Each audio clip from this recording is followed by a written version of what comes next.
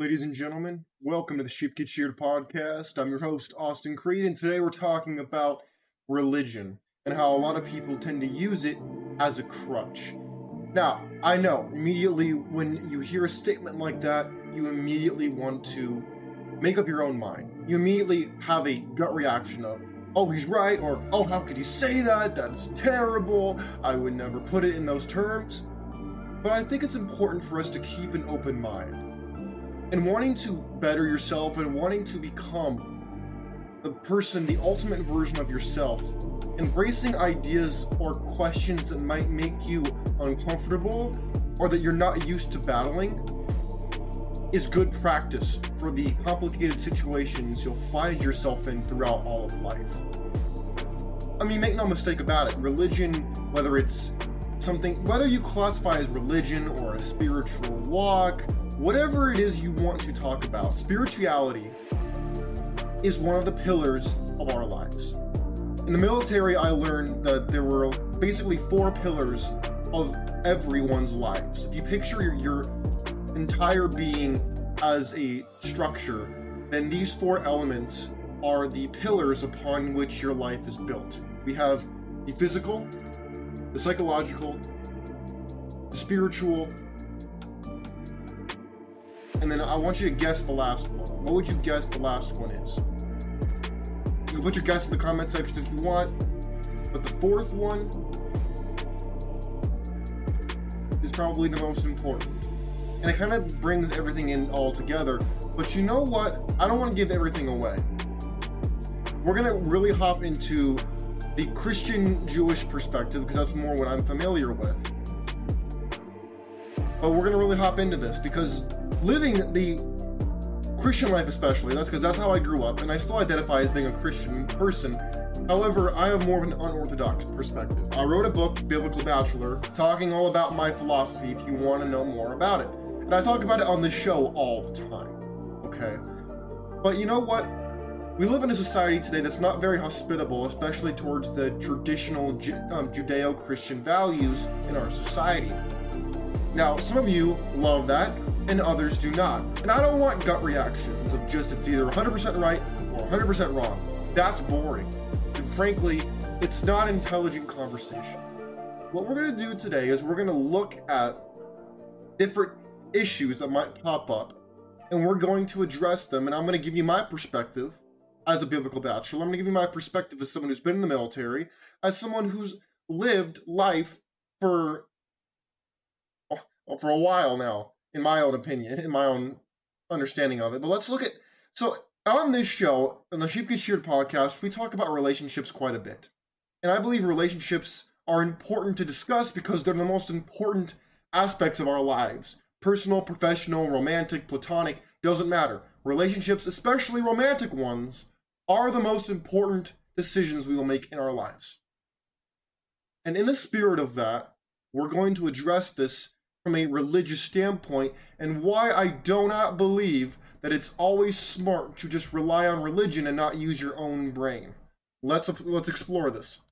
Lust is ruining your relationship with God. So let me give you my best tips in order to help you bounce back and get closer with Him.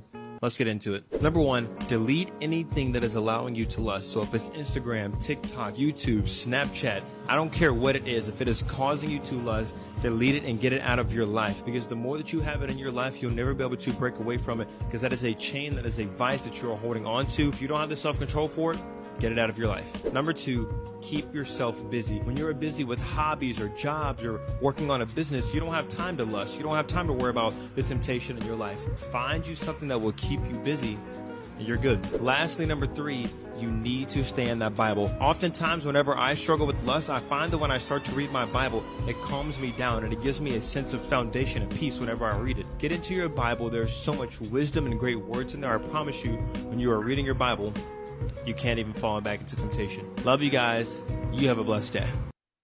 I really hope I don't get a copyright for that. But let's really explore this because lust, when it comes to relationships, it's an aspect of a relationship.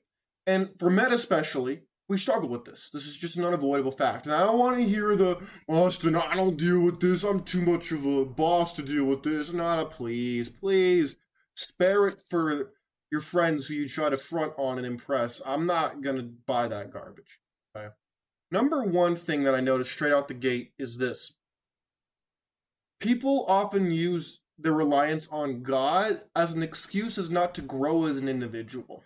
That's the one of the things I really don't like. Now, do I think it's important to believe in something bigger than yourself? Absolutely. Do I still believe in God? Yes, I do. However, I don't use God like a walking stick, like a crutch. God likes men of action in my experience, and I'm not going to claim to speak for God. Enough people do that already, and historically, not great. But at the end of the day, you need to think for yourself. And people talk about lust being a sin and all that, and it is, but it may not be a sin for the reason you expect. But we'll get to that later. I'm getting ahead of myself. Let's go back through this video again, and I'm going to turn off the volume this time because I don't want to get a copyright on this video. I don't know if that music's copywritten or not. Let's go back and let's explore this again. The lust is ruining your relationship. See, it's interesting. He talks about straight out the gate. First thing I notice is he talks about lust and how it affects you and whatnot, and you're right, it does. However, here's the alternative perspective. We talk about lust, we talk about sin and all this stuff. If you've been in church or in synagogue, they kind of talk about this topic at least a little bit. Or they might hint around it because they want to be child-friendly, as if children or teenagers or whoever don't understand what we're talking about. All they gotta do is go on TikTok and see all this rainbow-riding garbage, that is permeating our society. But again, let's go back to his number one thing. I want to look at this. Number one is delete social medias that are allowing you to lust. Okay, that's not bad. It's not bad. But again, this is just treating the symptoms, in my opinion. We need to get deeper. What is it that's actually affecting you? Because our biochemistry is something that we can use to our advantage, or it can be used to destroy you. It's similar to electricity. Electricity can cause an explosion, or it can power your house, it can power your car, it can power an entire city and civilization, or it can cause a giant explosion.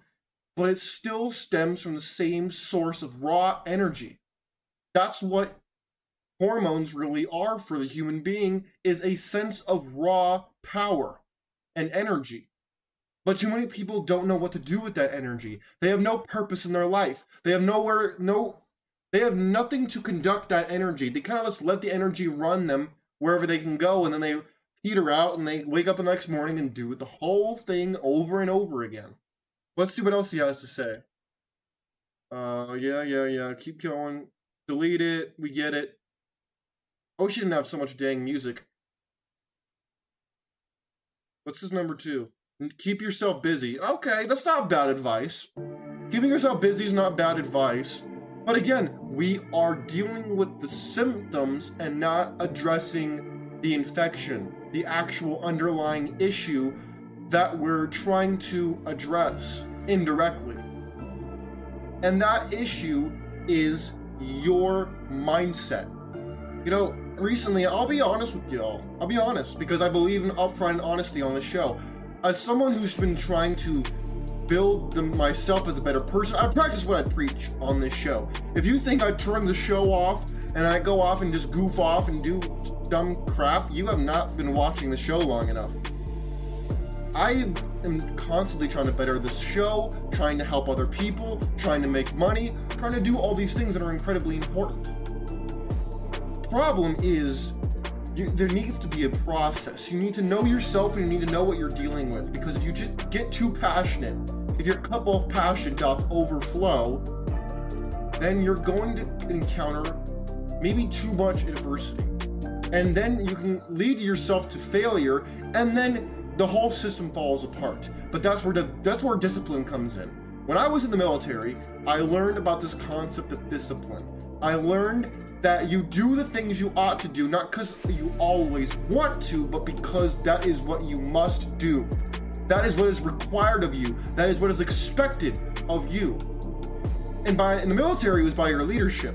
But in your own personal life, has to be an expectation, a bar to which you hold yourself, and you will not allow yourself to dip below that bar. But it's up to you to enforce that. It's easy when there's someone else calling you out and holding you accountable. a lot harder when that accountability comes from within. That is difficult and hard to do. I think I made my point on this. I wish this didn't have so much dang music. I could go through it a little bit more. But, you see, in my opinion, this is something that Christian men, Jewish men need to hear. Because too many of us, we stem either into complete debauchery or complete devotion, and we need to find a healthy medium of living in reality. You could try to separate yourself as much as possible or indulge yourself as much as possible, but eventually you're going to be forced to find that healthy balance, because otherwise you're going to be out of touch or out of time. And going back to relationships, a lot of times people become religious because they want to find meaningful relationships, whether it be romantic or platonic. And one of the biggest problems I have with Christianity, especially because it's a lot less fervent than Judaism, but there's a lot of lukewarm Christians out there. But one of the biggest problems I have is people pushing marriage as if marriage has not changed since the days of which the Old Testament and New Testament were written, and it has. It just has. We look at society, the church used to be the one that connected marriages. Now it's the state through a legal binding contract.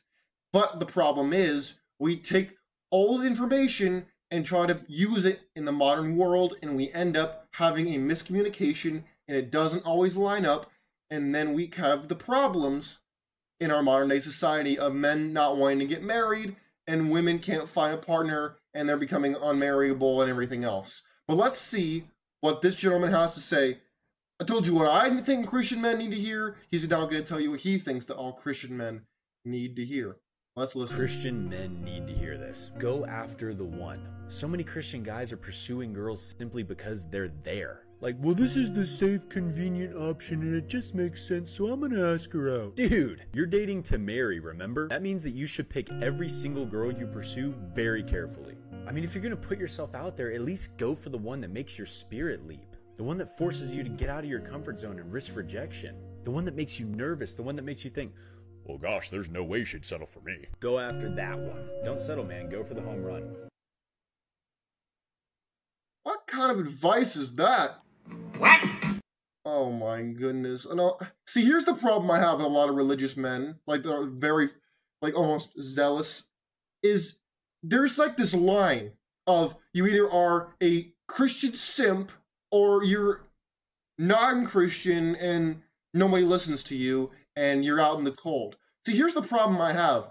We are teaching men to be weak. We're encouraging them to accept a very poor self-image, and that their entire self-worth comes from just pouring their soul out to other people and hoping they don't get taken advantage of, that they don't get exploited, and that they don't get their entire life upended. That's a horrible strategy. Oh, hell no! And frankly, it makes me sick, and I don't like it. I really don't like it, and it makes me really unhappy. And I get it. A lot of you who disagree with me, you're going to say it comes down to this. Business. Numbers. Is this working? Yes. Yay! You're going to assume I'm always saying it because I want to make money or because of my show or anything else. Let me tell you something. You can be a strong person without being tyrannical, and you can be humble without being an absolute doormat for people. The problem is a lot of Christian men that I have known throughout my life, that I see on social media, the list could go on, is you either are basically Andrew Tate or you're a simp. And I don't think that that's the line that needs to be drawn here. Why is it we as Christian men are supposed to idolize women when women are really just people like us, but yet a lot of times they're replaced with God because we let our hormones and the head below our waist do the talking instead of the one above it. We use the downstairs instead of the upstairs to think, and that's what sabotages us. But let's go through this one more time, and I'm going to break this down in depth. So let's do it. Christian men need to hear this. Go after the one. Okay, pause. I got to stop immediately. The whole concept of the one, Oh my god! is a total lie. Total lie. You lied to me. We need to really understand this idea. Nobody ever married anybody thinking, I'm definitely going to be a statistic. This person's definitely not the one, but I'm going to marry them anyways. No, of course not. Everyone marries people because they feel happy, they feel good, they think it's going to last forever, they're in love, blah, blah, blah, everything is great, I'm loving life, I'm in the honeymoon phase, and then life hits you and you're like, oh boy, ooh, woof. And then before you know it, your wife says she's unhappy, your kids don't respect you, everybody's saying it's your fault even though you can't pin down why, and then boom. Then boom, your whole life gets upended and they blame you. And you're left holding the bag wondering what the hell happened. Now, I get it. That's just one example of how it could go. It's either that or you try to be a beta and you think she's going to love you and then she becomes a feminist and doesn't like you. I could go down the list. Problem is, there is no such thing as the one. Okay, the whole thing is a total mythology that is built off of people's desire to turn fantasy into reality. Let's keep going. So many Christian guys are pursuing girls simply because they're there. Like, well, this is the safe, convenient option and it just makes sense, so I'm gonna ask her out. Dude, you're dating to marry, remember? Why are we dating to get married today? Why are we even dating and getting married at all? Is my question. Have you seen the dating marketplace recently? It's disgusting. It's not good. It's built off of use. As Karl Marx said, use is the only currency. And that there are very few times where you will ever hear me quote Karl Marx in a semi-positive way. And that is one of the few. But let's get back to this idea of dating to marry. Marriage in the modern day, and I wrote about this. If you think this is just something I made up, I've written about this. This is not something that you should be pursuing, in my opinion. Now, you can do whatever you want. It's your life. You do what you want. But I'm here to tell you, you are not just marrying that woman. You are marrying the state, who will step in if you step out of line or they perceive that you have. They will step in and they will not be on your side. I will let you know that right now. If you think there's equality in the family court system, no, there isn't. Oh, hell no! If you think that you're going to be treated favorably in family court, What? I don't know what world you're living in, but it's not this one. And my friends, the divorce rate is high, and it's increasing by the year, and it's increasing because the women are divorcing the men, not the men divorcing the women, which I'm not completely opposed to, by the way. But we need to understand, you could do everything right and still lose. But nobody wants to talk about that in the Christian lifestyle space. Nobody wants to talk about that because you're a bad, toxic man if you talk about that. And then they say, well, Austin, what's your solution? Hello, I wrote about it. Biblical Bachelor, I wrote about it. Paul's lifestyle, I wrote about how you can go a different route if you want to do it. Well, let's keep exploring this guy's route and see if there's anything worth listening to. That means that you should pick every single girl you pursue very carefully. I mean, if you're going to put yourself out there, at least go for the one that makes your spirit leap. Oh, right, because it's totally your spirit that's leaping and not something else. Who are we kidding? Who are we kidding? What is this? Ugh. The one that forces you to get out of your comfort zone and risk rejection. The one that makes you nervous. The one that makes you think, well, gosh, there's no way she'd settle for me. Go. Oh, Jesus. Why in the world would you say that about yourself? That is disgusting. Well, this is getting weird. You mean to tell me that you would say that about yourself, that she's settling for you? First of all, women's value is often measured by whether they have or don't have a man, by the way. And they spend most of their time analyzing your actions with their friends, their mama, their grandma, their sister, their bestie, doesn't matter. They're talking about you, what you did do, what you didn't do, what you should have done, blah, blah, blah, list goes on. So my friends, that is just factually incorrect. Second, if you talk to yourself that way, that's bad. You need to increase your self-esteem by putting yourself in hard situations to where you're not nervous about that anymore. There's really not that much to be nervous about when it comes to women. I'm being 100% serious here. Women are people just like you. They have problems just like you. They have insecurities just like you, but yet You're nervous about your insecurities. You think she's got it all together. She doesn't. Just look at any woman who wears a lot of makeup. They're trying to hide themselves from you. Don't look at women's clothing and women's makeup. It's all centered around getting rid of their imperfections.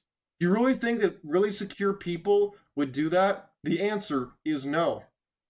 Go after that one. Don't settle, man. Go for the home run. I don't understand why we're measuring our entire worth by women's standards. Again, this whole idea of lust being a sin and whatnot, and we can go down a list of the 7 deadly sins: gluttony, greed, pride, lust, slothfulness, wrath. The list could go on. Envy. I think I said that already. But my friends, these are sins, but not for the reason you expect. I would like to assert something different for you today. Because we like to say that, oh, because God said it was bad, it was bad. Well, sure, that's one answer, but here's my answer. Let's go to Napoleon Hill's Outwitting the Devil, and he's going to provide a different alternative idea to this sin that we talk about, whether it's religiously or even spiritually. We're going to break this down, and you might not agree with this, but that's good, because you need to get yourself thinking. Thinking is good. Drifting, not thinking, being blind is bad. Let's do this. Let us dismiss the public school system and go back to the churches for a moment. All my life, I've heard clergymen preaching against sin and warning sinners to beware and repent so they could be saved. But I've never heard any of them tell me what sin is. That's a very good point, right out the gate. Will you give me some light on this subject? Sin is anything one does or thinks which causes one to be unhappy. Human beings who are in sound physical and spiritual health should be at peace with themselves and always happy. Any form of mental or physical misery indicates the presence of sin. Okay, I want to pause right here. For those of you who have not heard or read this book, the author is interviewing the devil in his mind. How he defines the devil is the negative portion of the atom. He's not a beast with a forked tongue and a spiked tail. He is the negative influence in your life. It's a very interesting way to approach the concept, but I wanted to tell you that so that you understand what's about to happen. So the answers are the devil, the questions are from the author. Let's keep going. Name some of the common forms of sin. It is a sin to overeat because that leads to ill health and misery. It is a sin to overindulge in sex, because that breaks down one's willpower and leads to the habit of drifting. It is a sin to permit one's mind to be dominated by negative thoughts of envy, greed, fear, hatred, intolerance, vanity, self-pity, or discouragement, because these states of mind lead to the habit of drifting. It is a sin to cheat, lie, and steal, because these habits destroy self-respect, subdue one's conscience, and lead to unhappiness. It is a sin to remain in ignorance, because that leads to poverty and loss of self-reliance. It is a sin to accept from life anything one does not want, because that indicates an unpardonable neglect to use the mind. A lot to take in, isn't it? My friends, this is not something that's easy to really internalize. It's kind of easy to conceptually understand, but it's hard to integrate it into your life. But again, look at how he portrayed that. It was a different approach that I think is way more profound than just someone telling you that if you're sinning, you're going to go to hell. To me, that doesn't really do a whole lot for me. Might have done something back in like the 15th or 16th century when we had no concept of science and reason, but now we do. And we understand this type of logic because it makes sense, at least to me. I don't know if it does to you. But again, it's an interesting way of approaching the concept, isn't it? It's a sin, not because necessarily you're going to hell. That might be a consequence as well, but because it damages you. It shows a deficiency in the creation of what God is trying to make, which is his own image. It shows that you are not happy, and it shows that you are not coming from a sense of abundance, and that signals desperation, which often leads to depraved behavior. Interesting, isn't it? Well, my friends, this all leads back to understanding that we can't use religion or spirituality as a crutch. There are 4 pillars that are supposed to be on the foundation of every person's life. Problem is, too many people, they don't want to have all 4, or they want to treat one as if it's more important than the other, but it's not. It is not more important, it's equally important. We need to really understand and question the realities that we see, whether it's from our pastors, from people we respect. We need to ask questions and come up with our own answers. To me, that is a solution for every person's life, because it'll always look a little different. And it will be tailored to you so that you can actually live it out.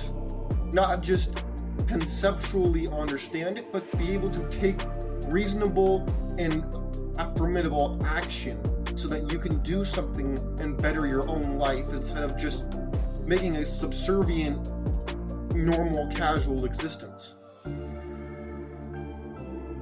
My friends, please question everything you heard, whether it's from me, from somebody else. I really want you to understand that you're not alone in this life, and it's okay to not have all the answers, but at least ask the question so that you can then come up with the answer. Don't let other people answer it for you. Just have the courage to say, you know what? This is a hard question, and I'm not going to find the answer right away, but I'm going to keep looking. I'm going to test certain potential answers.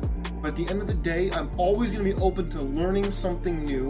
I'm not going to use old comfortable situations, old comfortable beliefs, or anything as a crutch through which to keep me going forward. I am going to reforge myself a better life, a better limb with which I can seize the next opportunity.